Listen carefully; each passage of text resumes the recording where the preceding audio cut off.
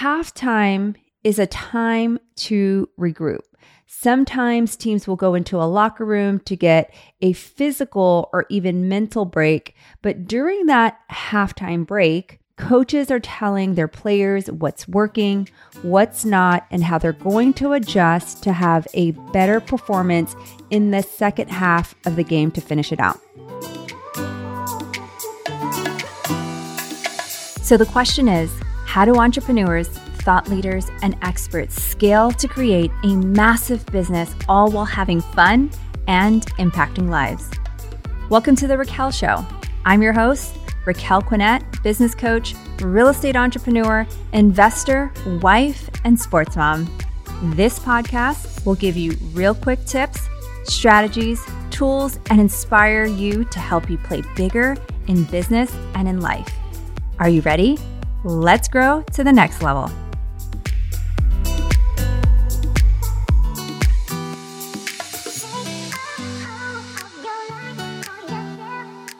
Welcome to The Raquel Show. The show is for entrepreneurs who want to play bigger in business and in life. Can you believe it's already June? Where did the first half of 2022 go? Have you ever wondered why in sports there is halftime, whether it's basketball, football, hockey, or even baseball? It's that 7-inning stretch. You see, halftime is a time to regroup.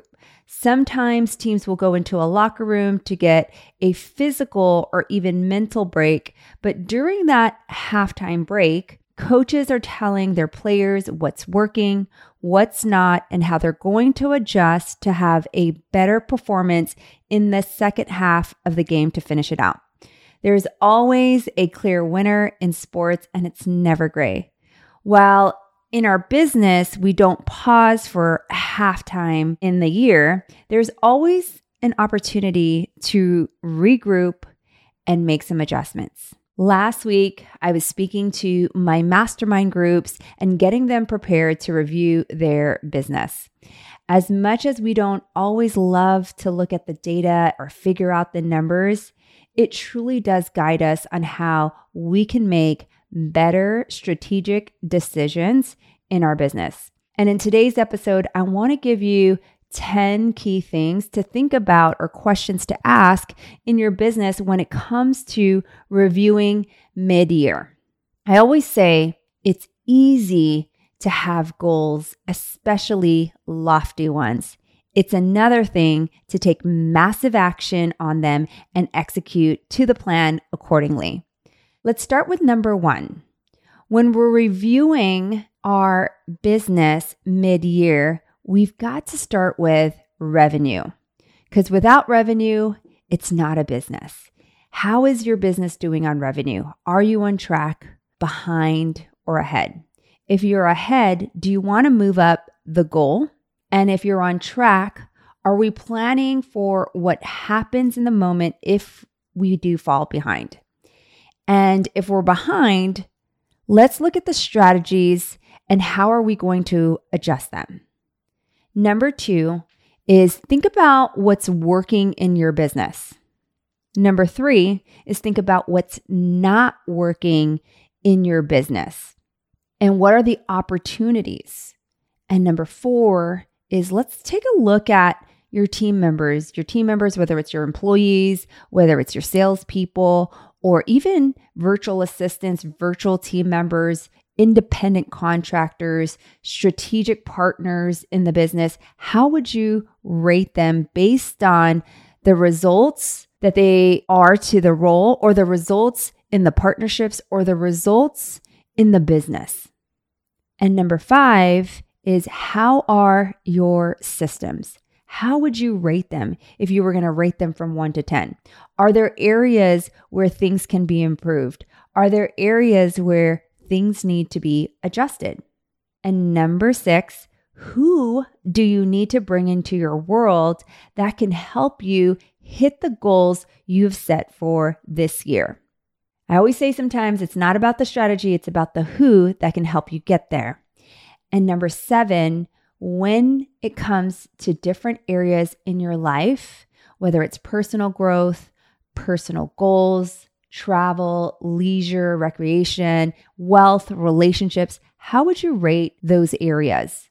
What will you do differently in the second half of the year? And number 8, are there things you need to eliminate in your business or in your personal life? Or are there people that you need to eliminate in your business or personal life that will actually help you play bigger, that may be stopping your growth right now? And number 9 is, what are your wins? What are your challenges? And what are those opportunities? Don't forget to celebrate those wins. And number 10, last but not least, what are some of the things you need to start doing, stop doing, or continue doing? And from these questions, what will be your plan of action for the second half of the year? Remember, halftime provides us the opportunity to regroup if you take the time to evaluate it. If you're ahead in your business and life, celebrate the heck out of that. Take advantage of that momentum and keep going. And if you're not on pace with your goal, you have another half of the year to recover and change the outcome. Remember, it's never how you start, it's always how you finish that will matter.